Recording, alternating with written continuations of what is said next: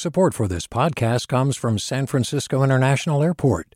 At SFO, you can discover award-winning flavors and unique shops all before takeoff. Learn more about what's at SFO at flysfo.com. Hey, it's Glenn Washington from Snap Judgment. And if you love what you're hearing, and I know you love what you're hearing, please consider becoming a KQED member. Get special access to cool events, behind-the-scenes footage, and so much more. Plus, you'll sleep better at night knowing you did your part for the community you depend upon. It's in you. Please be in it. Visit donate.kqed.org/podcasts to sign up now. That's podcast with an S. Thanks. From KQED. Hey everybody, it's Devin. So in just a minute, we're going to play an episode from our friends over at Truth Be Told about Black men and therapy. But before we do that, I want to update you on some of what happened this past weekend in the Bay Area. No peace! No peace! No peace!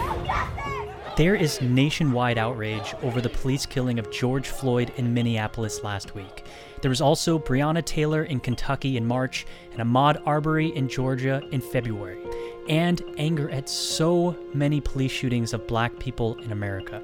Lots of people are hurting, and they're showing up on the streets. It was going crazy. Everything's going down. People burning out. There was fights everywhere. When they threw the tear gas and the stun grenades and all that shit, I ran up out of there. I was gone.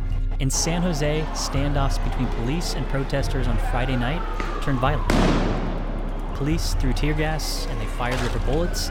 One of the scarier moments captured on camera and shared on Twitter was an incident where an SUV drove towards demonstrators and appears to have hit two of them while driving in reverse. And now there's a citywide curfew from 8:30 p.m. to 5 a.m. for at least the next 7 days. In San Francisco, protests that started as peaceful ended with Mayor London Breed issuing a curfew starting on Sunday. She also said that there would be more law enforcement officers in the city. For those of you who are thinking about coming to San Francisco to cause havoc, we're going to be ready and we're going to do what we need to do in order to protect the city. We, again, welcome peaceful protest, but we will not tolerate violence and crime. And in Oakland, more police showed up to the second day of protests on Saturday. They launched tear gas into the crowd, scattering protesters whose demonstration was declared unlawful. On Sunday, the Anti-Police Terror Project organized a car caravan protest that lasted for hours in the afternoon. When you see photos of the crowds, it's also a reminder that this is all happening during a pandemic. But in Oakland, the birthplace of the Black Panthers, Oscar Grant's city, people's pain wasn't going to stop them from showing up. I myself have 4 black boys. Any black boy. This should never happen to any black boy. This is Charlotte Smith. She's a small business owner in downtown Oakland. That's where a lot of businesses were vandalized and some windows were shattered. But when she saw that video of George Floyd's death, I haven't slept for 2 days. When my husband showed me it, I couldn't believe it. I was angry at him for showing me the video. I didn't even know it had happened. I stood up in the middle of it. I was screaming the whole time. KQED reporters are following what's happening all over the Bay Area, and we'll be following it too. But beneath all of this, beneath what people like Charlotte are saying, is trauma. And unless you're black, you can never fully know the depths of that trauma. So today we wanted to make space for that by sharing an episode of a podcast we're turning to in this moment.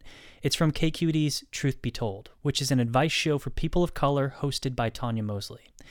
Here's the show, and from us to you, please take care of yourself.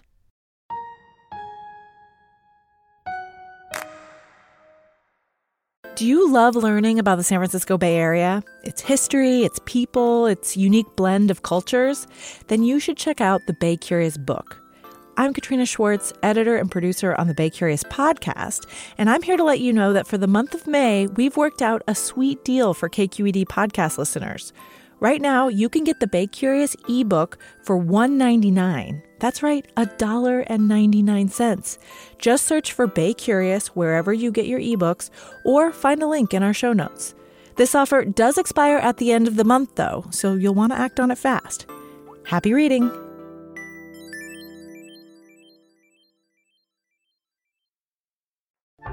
Hey, what's up? I'm Erica Cruz Guevara, the host of The Bay. Donations keep independent journalism alive and healthy, and you support outstanding journalism when you support KQED.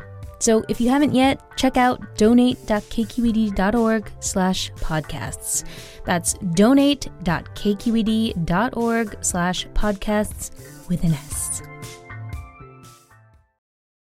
My name is Prentice Powell from Oakland, California, and this poem I wrote is entitled Being a Black Man in America. Being a black man in America means being my brother's keeper. Being a black man in America means being my brother's keeper while keeping a distance from my brother because I don't trust him further than I can see him. It's believing the cops don't care about you. It's learning how not to doubt yourself because when you're born, everyone else already does. It's the love you have for your mother regardless of her flaws and dealing with your daddy issues so your son doesn't have to. Being a black man in America is a gift, a blessing God chose for me to receive because he believes I can handle it. It's also a gamble. It's knowing every time you step outside, the world is a poker table, and whether you like it or not, your chips are all in. It is a grin you put on your face every time you feel pain just to let the world know they will not break you. Right after dropping down to your knees, praying to God, asking him to heal you because the pressure has gotten way too real, so you pop 30 pills, but it still doesn't kill you. But what will is something as simple as going to the corner store without your pistol that's tucked under your mother's floorboard.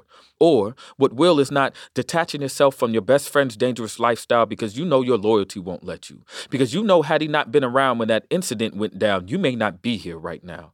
Being a black man in America is Prentice Powell knowing I could have easily been Mike Brown. Hands up in the air, screaming, "Don't shoot." 6 bullets in your body, face down on the ground. It is to spend your days constantly trying ways of getting a fair swing at this game without having the umpire tell you you're out before you even step to the plate.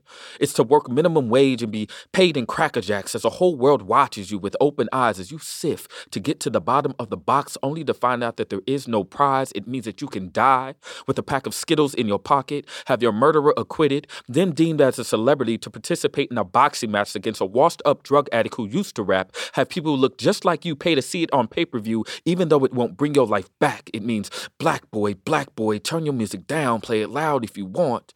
But that may be the last gas you ever pump. Being a black man in America means stay out of Florida. And I have a son who lives in Florida. It's telling your children not what they want, but what they need to hear.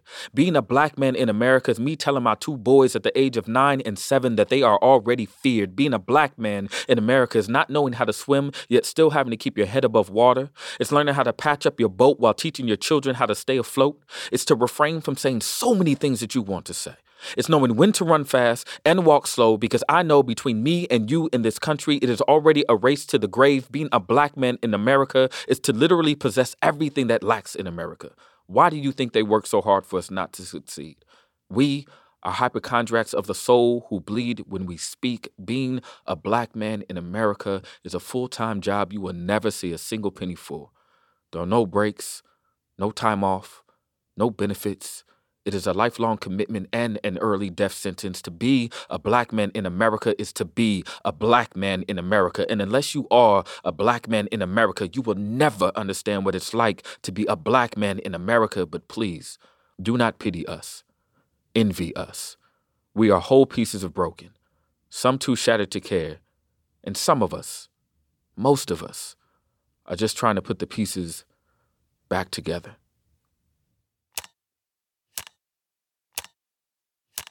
Prentice Powell wrote this 6 years ago. It's been 6 years since Michael Brown was shot to death, but it sounds like Prentice could have written this last week. To be a black man in America, it means navigating that proverbial trap of self-directed anger and rage, the kind of rage that comes with the weight of living in a racist world that tells you what you are, many times, before you can discover it yourself. It means being called little man before you can walk, and that men don't cry. But they do.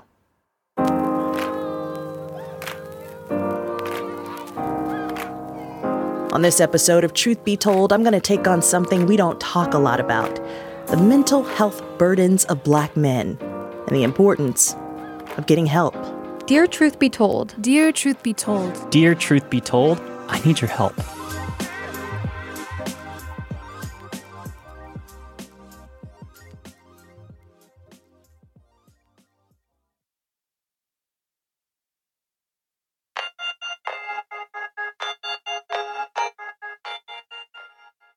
Our question this week comes from Jonathan. He's a 43-year-old father from Detroit. Truth be told, my question is, why is therapy so taboo in the Black community, especially amongst Black men?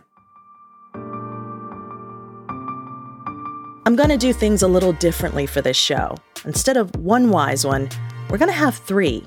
And that's because part of what makes Jonathan's question really powerful is that at least the Black men in my life rarely talk about their feelings. So I want to make space for that. We're going to hear from Ron Finley, also known as the Gangster Gardener. He's been beautifying parts of South Central LA for more than a decade now.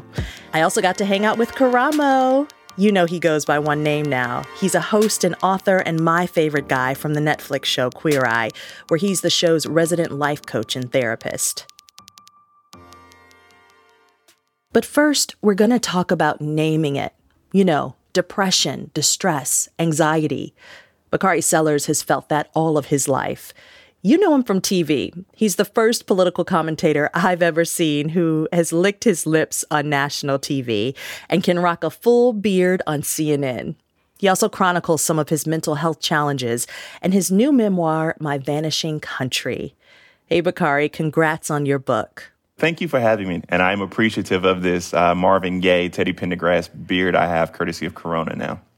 I know, people can't see you, but they'll see you on CNN with it, absolutely. Now you know you can grow a full beard, that's the thing. I love it, but this is an amazing opportunity. I love you and your work, and being on this show to talk about My Vanishing Country is definitely a thrill. Yeah. So let's talk about that a little bit. I mean, you're kind of young for a memoir. Why did you decide to write one now? You know, when I first started, I wanted to write a political book. Like many of my colleagues at CNN, I wanted to write a book about growing up in the South in the age of Donald Trump, what that political dynamic meant.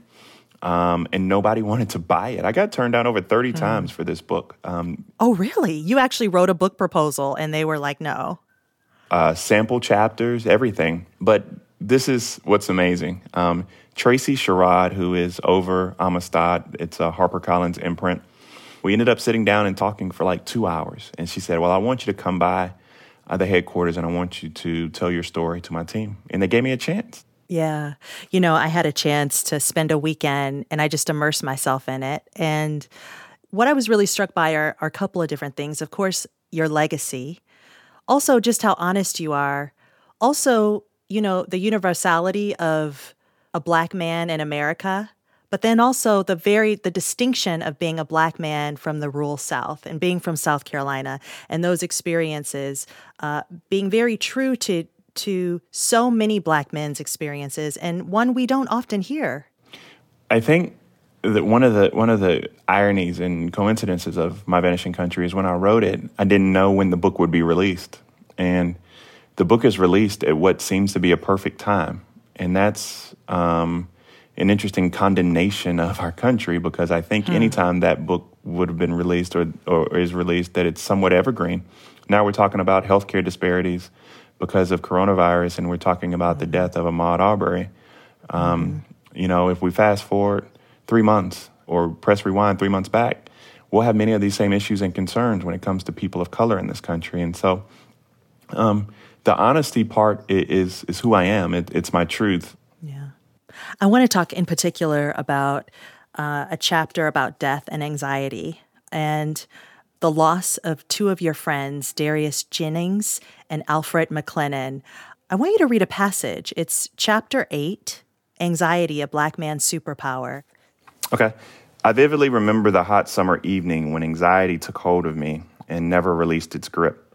It was June 1996, and I was 11 years old, riding my bike when my mother called me to come inside the house. It was nearly dark, but she was beckoning me because I had a telephone call. My friend Crystal was on the line. I heard her voice saying, "I called to let you know Al died." Everything went quiet, except for a silent inner scream. Al is dead. Our friend Alfred McLennan was called Al. He was a year ahead of me in school, an upcoming 9th grader at Orangewood Wilkinson High School. Al and I hooped together in middle school. We were not best friends, but his death changed my life. What an age to experience death in such a real way. A fellow classmate. Yeah, it was so surreal, and it's weird because young people, kids, my peers, when I look at them, when I look back at it, a lot of people grow up with this sense of invincibility. That's part of being young. Well, my sense of invincibility was shattered very, very young age. And so I didn't necessarily have that. And it made my anxiety grow. And, I still, those panic attacks and having trouble breathing, just trying to, because of your fear, that fear of death, that fear of, and it's the fear of death combined with the fear of failure, because it's the fear of not being able to complete and not being able to live a life of success. It's the fear of letting people down through death. And so it's been difficult, but as a child, we didn't talk about it much, but now I'm a grown man. I talk about my mental health issues more, and I'm on TV, and I have a beautiful wife and beautiful kids, and I'm a lawyer, successful career. I'm writing a book that hopefully is a bestseller and doing all these things, but I still have issues that I have to talk to people about, and I want others to understand that. My friend Charlamagne the God and I have these conversations all the time, just about ensuring that Black men in particular have an outlet, and everyone has an outlet that they can breathe and let go. Yeah. That brings us to our question from our question asker this week. His name is Jonathan. He's a 43-year-old father from Detroit.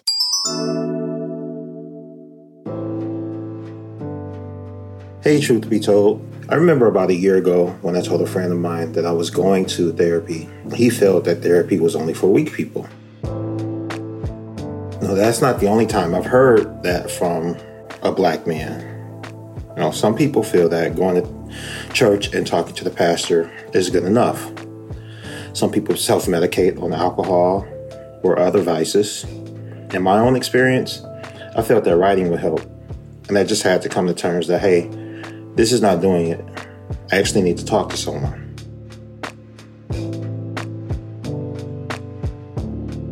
I never had negative thoughts about therapy when I was younger because it never came up. But with my son being diagnosed with autism, he was diagnosed at 2, and I suppressed the feelings that I had about that. Well, my dad died before that, and I suppressed those feelings. Everything just hit me at once. It was like a low point where every night I'm crying, and I'm just sitting in the dark, just contemplating the next steps of my life. So at that point, I really said to myself, I really need to talk to somebody, and it has to be professional. So truth be told, my question is, why is therapy so taboo in the Black community, especially amongst Black men? Yeah, we had these weird, draconian, out-of-date theories and theses about what it means to be a man, particularly a Black man. And it don't work no more. I know. we need more therapy than just our barber. And I love my barber. I tell everyone. I was on with TD Jakes the other day, and I said, Black men, we all say we won't cheat on 2 people, our wives and our barber. I love my barber, but that's not my only. And y'all missing your barbers right now because they are like your guys to talk to. Do not judge us right now. This is painful for most of us. But we need more than that. And it's okay to talk, because what happens is when you make bad decisions, it festers, it perpetuates, it shows itself in other forms. Our relationships are the number one form in which our instability and unhealthiness mentally shows. And so it's nothing to be ashamed of. And that's why I wrote, anxiety is a Black man's superpower is what I called it, because I want people to believe that you can fly with this. You can grapple it. You can use it to propel you into greatness. And there are a lot of pressures. There are a lot of pressures on us all, but in particularly Black men. And if you look at the case of Ahmaud Arbery, and you look at a Black man who was jogging and he went into a house. Now, this is something that me and my wife do. It's something that white folk do all the time. It's just going to look at a home and then going away. But there's a certain element of this country that does not give black folk, particularly black men, the benefit of their humanity. And so those two individuals saw Ahmaud Arbery as being less than human. And my fear is that my son Stokely, who's named after Stokely Carmichael, I don't want him to grow up in a world where anybody at any particular time, whether or not it's a law enforcement officer or somebody riding on the back of the truck, or somebody who wants to relive the images and tragedies of Emmett Till. I want my son to be able to grow up and be free and be able to determine his own destiny. That's all I'm asking for. Yeah. But right now that's tough, and that helps create these issues we have with mental health as well.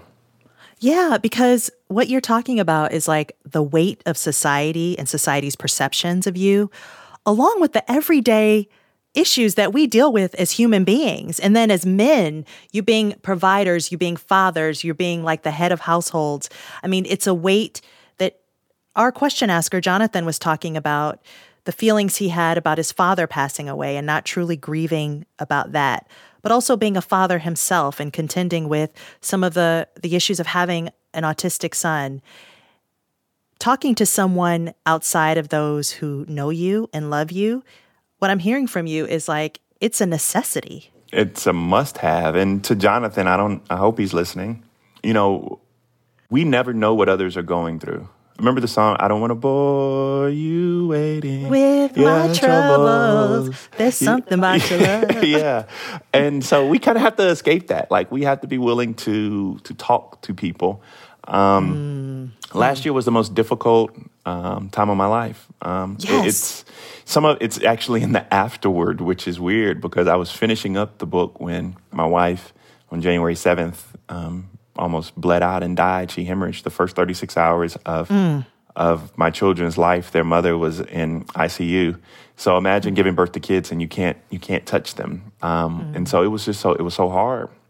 And then you having to face potentially not only the loss of your wife, but then the loss of your babies. Yeah, that was the toughest part, because then at about 2 months old, Sadie was diagnosed with biliary atresia, which is a very rare liver disease.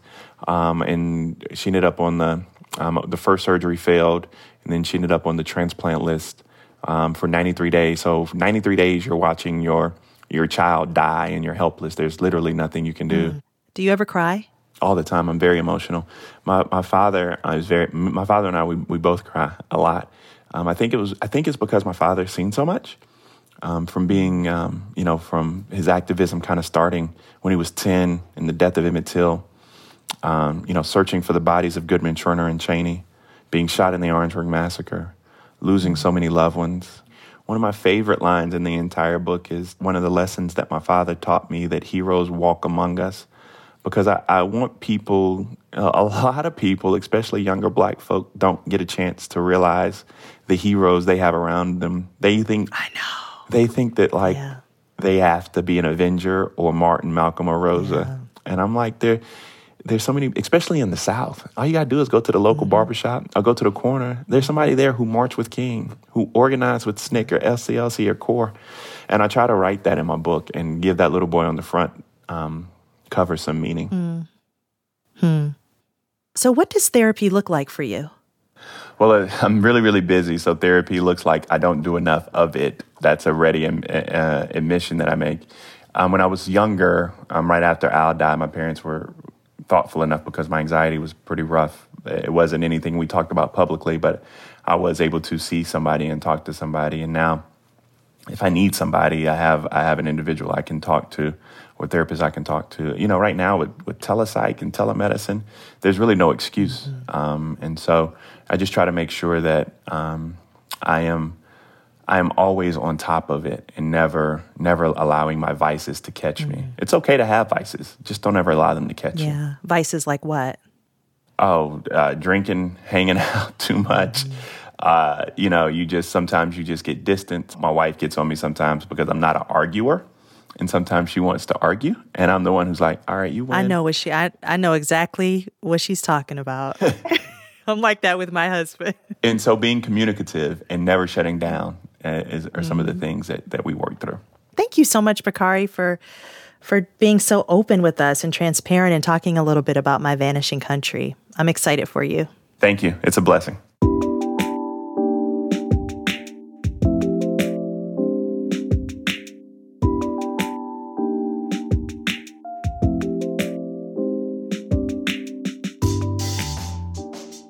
Okay, so now you've named it, you're open about it. Queer Eye host Karamo says, taking those first steps can sometimes be the hardest, Okay, so you made up your mind to do it, but now there's the process of looking up providers, seeing if you can afford it. It's a lot. Well, Karamo has been going to therapy for years now. He actually has this really great story about how, as a single father of 2 boys, making about $42,000 a year, he made a point to put a jar on his desk at work. He was a social worker at the time, to save up for therapy. He called it his mental health jar. I would say if I'm at work and I'm going to spend, an extra $1.50 on, the soda machine every day or little snack runs, how about I put that in a jar, which I ended up doing on my desk, which was my therapy jar, and said, I'm going to save the money so that I can take care of myself mentally and emotionally. And that was an important thing to do because I knew I couldn't just afford it straight out. So I had to save up. Hearing Jonathan's question, Karamo zeroed in on a couple of things, specifically how to get beyond the stigma of therapy, and Jonathan coming to grips with his son being diagnosed with autism. You're supposed to go to the doctor for regular checkups to make sure you're good, to see things. But a lot of people, it's the same way in the African-American community. They go when it just has gotten so bad that they have to go. And we have to shift that mindset of saying, let's talk about taking care of our minds and bodies on a continuous basis, even when things are good or perceived to be good. Because that's when you start to destigmatize mental health and going to see doctors. And then secondly, what he said, which was really important, is that why I'm so happy that he got the therapy is because he's dealing with a lot of grief and loss, and I think people, when they think of grief and loss, they think of just death, which he experienced, but it's also the ending of a dream or the ending of what you assume should happen for your life. And when he was talking about his child, right. I'm sure when, his child was being born, there was all these ideas of what he thought he and his child would be doing. Mm-hmm. And I'm sure that he can still do those things in a different way, but he's mourning the loss of what he thought his life was going to be. And a lot of times that happens to all of us when we have breakups, when we lose a job, when our car doesn't work. We're mourning the life that we thought we're supposed to have. And that causes mental and emotional distress on us. And people don't realize that. So you have to check in. It's not just something big happened. Someone died, someone got shot, something, traumatic. It's also these little things that pile up that cause us to have emotional and mental challenges and turmoil in our life. And so if you can acknowledge those, you'll start to realize that having a conversation with someone who's trained will help you to get through those issues quicker and healthier because it's not just about the big thing, it's about all the things that help you to get there. And so, just continue to go on your journey because not everyone is going to support you in any decision you make, in all decisions you make. But if you can be confident in the decision you're making for yourself, that's what's most important because at the end of the day, the person you came in this world with and the person you're going to go out with is yourself. So yeah. you better take care of you, okay? You better take care of you. But what you're saying is so powerful about loss because, I'm a parent too. And so I can only imagine the sense of guilt, even just silently, you might feel for even thinking about the fact that you're grieving over what might have been, what society is telling you parenthood is going to look like. And when parenthood looks way different than what you thought, you love your child to death. I know Jonathan loves his son to the moon and back. But being able to talk to somebody also that is not invested in the situation about that loss is probably very important. Because, of course, you've got your family, you've got all these other people around you. But to talk to somebody who doesn't know anybody and just say, I'm actually feeling this way is super important. So important. And what you said, having somebody who's not invested in it is really key because the reason people don't talk about these things is because they don't want to be judged. Mm-hmm. And you don't want to be judged as a bad parent for having these feelings. But the truth of the matter is that we're all entitled to our feelings. What it is how you act upon those feelings. And by having a conversation to acknowledge your feelings and to grow through them is a healthy act. But ignoring them and then lashing out in other ways is an unhealthy act. And so you have to to just check that and not be embarrassed by the grieving and the loss that you're having. Yeah. You know, another thing I heard from him, though, he was mentioning how he was bringing up therapy to his friends. And what I got from that, though, is that he is not only looking for validation, he's also looking for a sense of community. Like, what would be your advice to that? Because of course, he can go to therapy by himself, but he kind of wants to be aligned with people who also feel the same way he does. Well, one of the things that I do personally, and as someone who's, a fan of church and spirituality and the community that comes with going to church, is that within my church here in Los Angeles, West Angeles, Church of God in Christ, I actually put up a bulletin of available therapists. And so that people and numbers that people can go to, because I think if people are encouraging you to go to a space to say, oh, you know what, just get to church, then why not bring the therapy to the church so that there's now an outlet where people can say, oh, well, I'm in church and there's something that says I can still go to therapy. Well, I'm not going against what my community has taught me and what I've been trained to feel is a way of dealing with my trauma. I can still do it. And I think within that, you can find community. You can find people to support you. You can also go online. There's so many people. There's African-American support groups. There's all these things that you can go to that will help you and support you. Community is important because we never want to feel alone in our emotions and our challenges. We want to feel like somebody else understands. And that's important.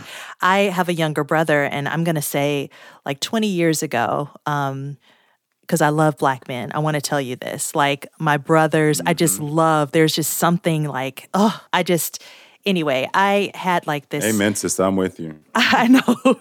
I told my brother, I said, gather all your friends, and I just want to talk to you guys. And so we all met like in my little apartment back then, and their feelings were right at the surface. I said, I just want to gather you guys here to ask, how are you doing? And we ended up talking for like 5 hours. But I remember at the end, when I brought up therapy, there was sort of like this balk at it. And I was thinking, this is what we've just been doing for the last 5 hours, like group therapy. Yeah. So the need is there. One of the guys said to me, you asked me how I'm doing. No one has ever asked me that, really, like you asked me. And I thought, wow, like that was very much needed. So how do you even get to that point where you can crack that code? Well, you're so right about the toxic masculinity that comes, and it's really perpetuated within communities of colors. And that's because, there's this legacy of, men have to be a certain way to show strength, to take care of the family. Again, not to go back to slavery, but when you have, people tearing your family apart, someone has to step up and say, no, I'm standing up for my family. And these sort of things that challenge what people assume masculinity is, have just gotten shut down over the years and sort of been ingrained in us that it's wrong.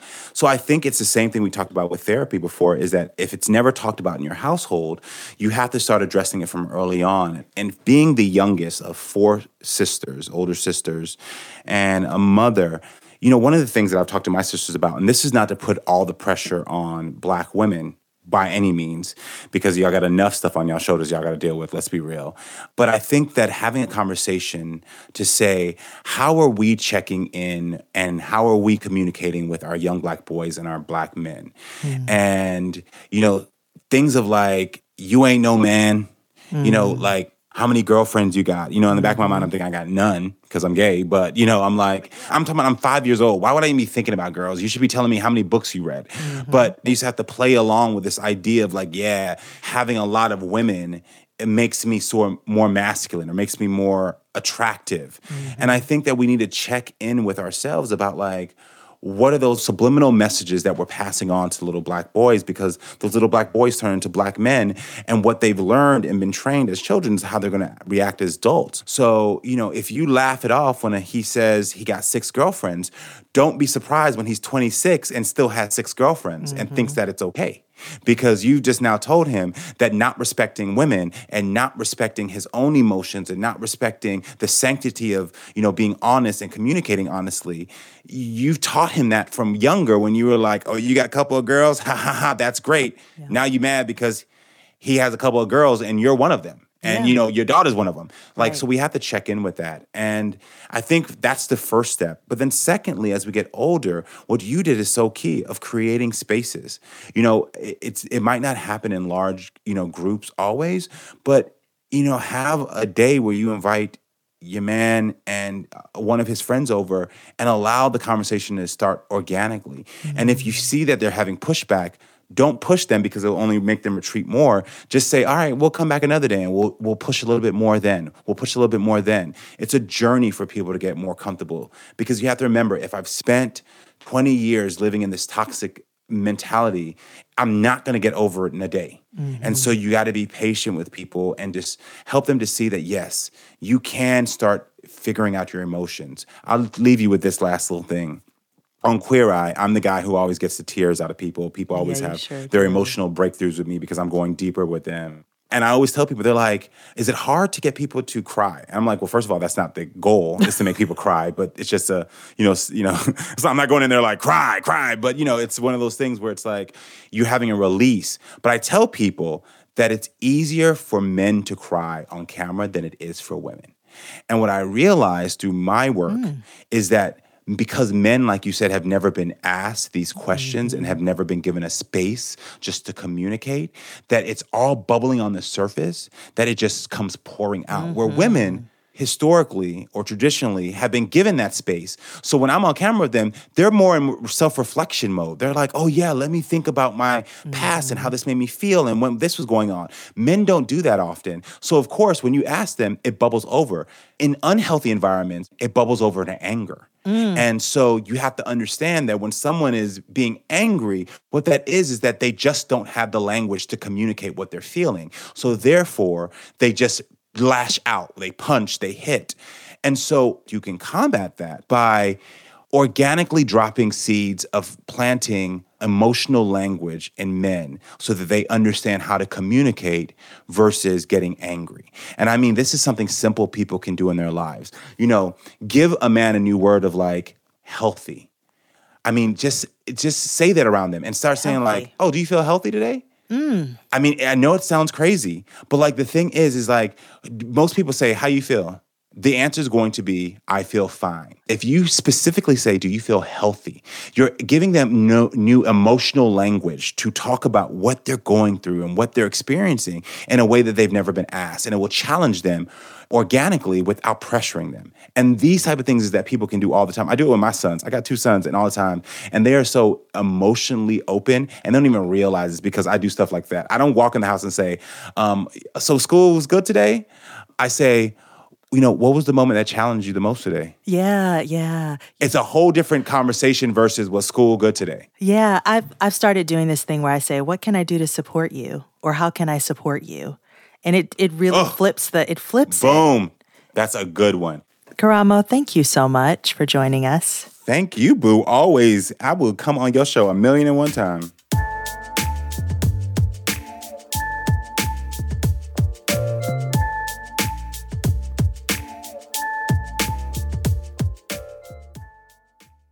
My name is Ron Finley, and I'm the Gangster Gardener.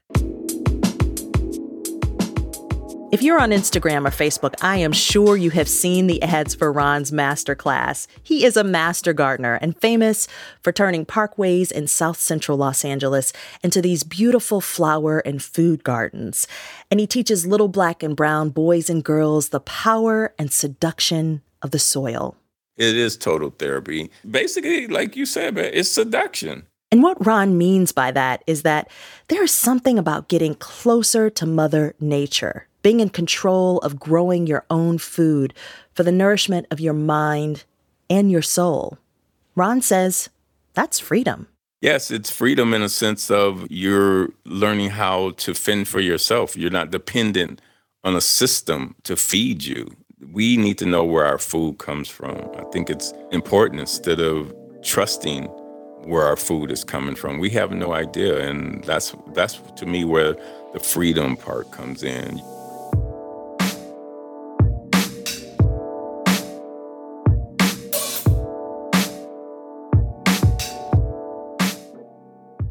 People are seeing just how important food really is and how hard if you have a situation it is to get. You can't get to the store. Your store should be your front yard, your side yard, your backyard. Now we understand that you can't eat diamonds.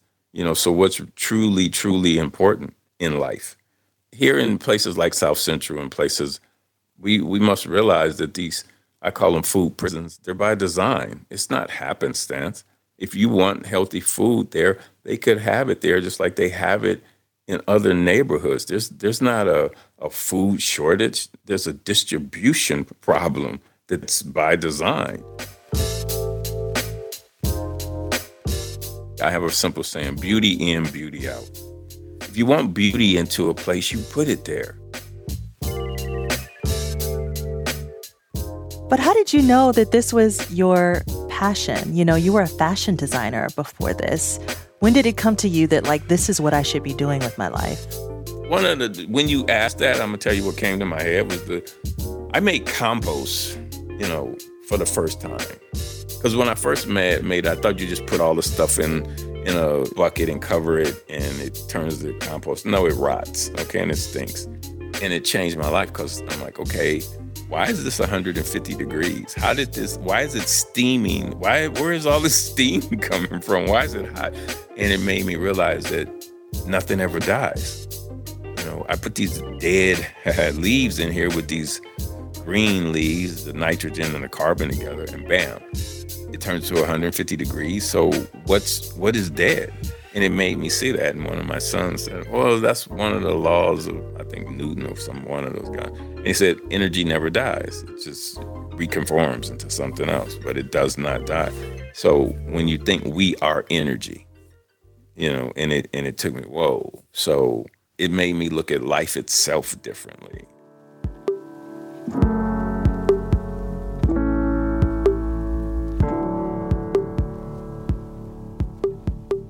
This came natural to me, but then when you begin to read and you begin to study different things, you realize that they have all of this down in books already. It's already been researched. So my thing is, okay, why don't we have gardens in every prison, in every state, in every place that there is a prison? Why don't we have a garden there? Because it is therapeutic.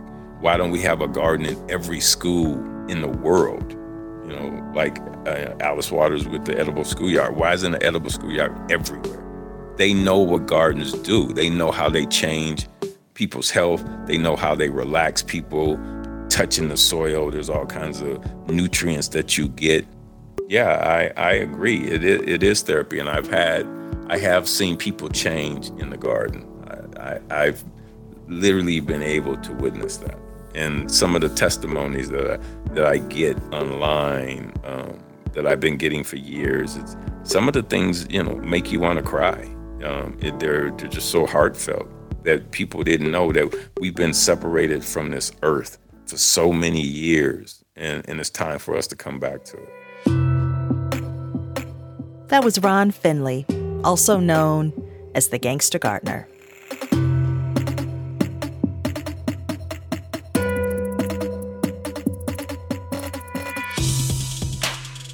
I was telling my husband what Karamo said about men crying on his show and how it happens faster because men just aren't used to being asked how they feel. And my husband reminded me that I've actually said before how uncomfortable it makes me feel to see men cry on TV. Which really gets to my takeaway from this episode. I need to give more space to the men in my life to be emotionally open. And so I'm going to take what Bakari and Karamo and Ron said to heart. Therapy can look traditional, going to a licensed therapist, but it can also be practiced in the day-to-day. And part of that is allowing the men in our lives to be vulnerable. What do you think? Hit me up on Twitter or Instagram, or email us at truthbetold@kqed.org. You can also leave us a voicemail at 415-553-2802. That's 415-553-2802. And you can always be anonymous. Truth Be Told is produced by Susie Racho, Issa Mendoza, and Katie McMurrin. KQED's leadership team includes Erica Aguilar, Ethan Tobin Lindsay, and Holly Kernan. And a big thanks to Kiana Mogadam. Truth Be Told is a production of KQED in San Francisco. I'm Tanya Mosley.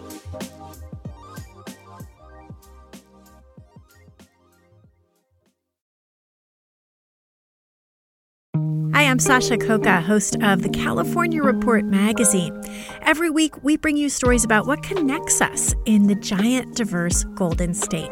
Because what happens in California changes the world. I love this place. We were once seen as like the place to be, California.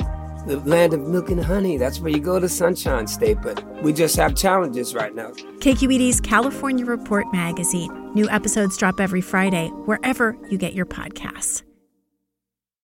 Hey, it's Avery Trufelman, host of Articles of Interest, and I've got to say, I've been a fan of KQED ever since I was a little kid, and I would come out to San Francisco to visit my grandma. It was just what we'd always turn on every time we got in the car, every time we were making dinner and turning on the radio. It was always KQED. And then over the years, I've become a massive fan of KQED podcasts because this is local reporting at its best. These are answers to questions you've always wanted to know, interviews with exciting, unusual voices, necessary journalism, all told with love and care and artistry. And did you know that a majority of KQED's funding actually comes from members? It's just people like you and me supporting the programs they love, while also getting access to cool events, behind-the-scenes footage, and so much more. If you want to sign up and be a part of this amazing community, visit donate.kqed.org/podcasts to become a member today. That's podcasts with an S. Thank you for listening, and thank you for your support.